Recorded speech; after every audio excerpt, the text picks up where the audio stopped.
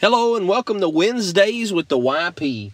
This is William Davis, youth pastor at Clays Mill Baptist Church.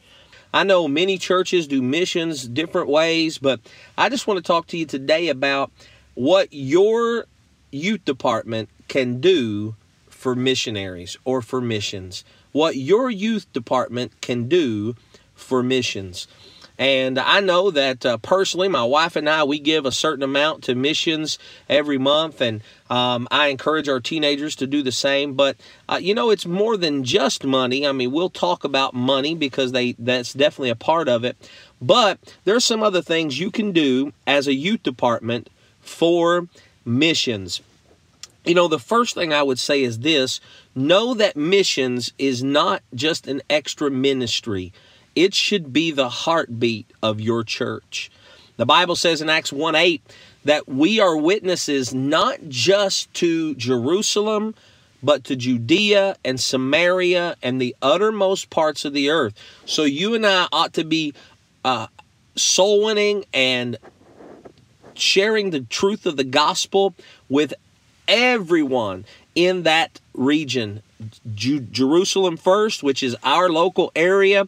Judea, which is a little bit outside, maybe our state.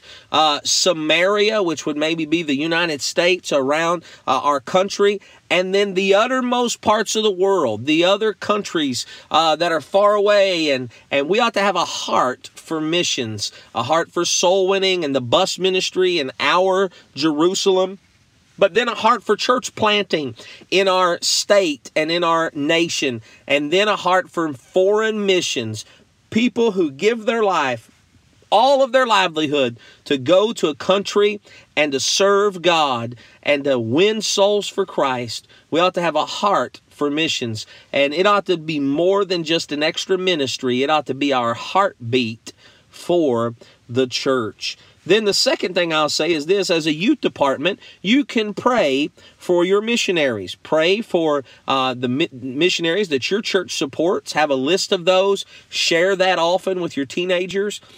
Pray for the ones that may come in that are seeking support. And then maybe have a map where you pray for different areas of the world that don't have churches or even don't have Bibles or no missionary that you know is in that particular area. And boy, you talk about getting a heart for missions. When you start praying over something and for something, it's funny how God gives you a heart for that. Jesus said, "Pray ye therefore the Lord of the harvest, that he would send forth laborers into the harvest." And when the disciples prayed in the following chapter, the following verses, Jesus sent them. As they were praying, God got a hold of their heart for serving him and for winning the lost. And so we ought to pray for missionaries and for the world that doesn't have a missionary. Then third of all, I would say this: teach your teenagers about missions. Teach your teenagers about missions. Today, there are many false concepts about missionary work. I'm not against relief aid. I'm not against rebuilding a area that's taken the hit of a storm. However, to say that is a missions trip or to say that is mission work when there's no one being won to Christ or taught the gospel, that would be a relief aid trip. A missions trip has a mission to get the gospel to those people. Teach your teenagers the real biblical meaning of missions. We ought to be witnessing as we work on the mission field. Teach that to your teenagers. Share with them where missions came from. Acts chapter 13. Teach them about missionary concepts that they need to hear from you and be shown in the Bible.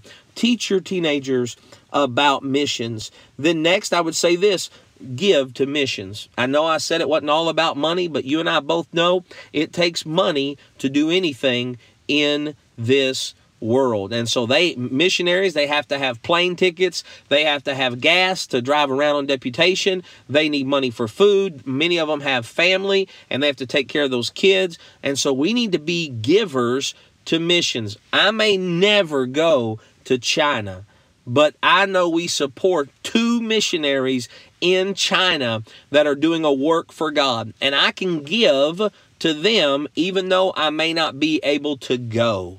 Now, if the opportunity ever comes up and I can go to China, I'll be there. But until I do, I'm going to give to missions for China. And teach your teenagers that. Take up an offering. Take up an offering for a month for one particular missionary and send that money to that missionary. What a blessing it is when those missionaries get that money or get that letter signed by all those teenagers and it says, hey, we took this up just for you. We wanted to send this to you.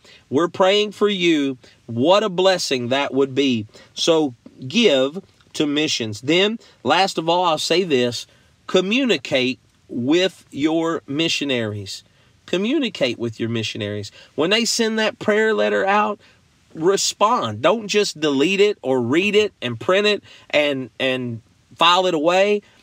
Respond to them. Let them know you're praying for them. Tell them that your teenagers are praying for them and that you're teaching your teenagers about that. Share their letters with your teenagers. Let the teenagers see the missionary that was there 5 years ago for a missions conference, and now they're building a church in Mexico or wherever.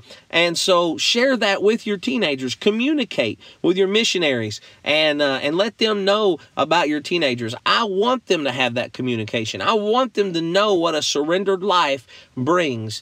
Hey, listen, I don't know how you do missions or if you have a missions conference, but the next time you have a missionary in, talk to your teenagers about missions. Let that missionary talk to your teenagers about their surrender and how they got to where they are on the field. Read a missionary letter on Sunday morning in Sunday school to your teenagers. Share that information. It'll give them a heart for missions, not just later on, but a heart now.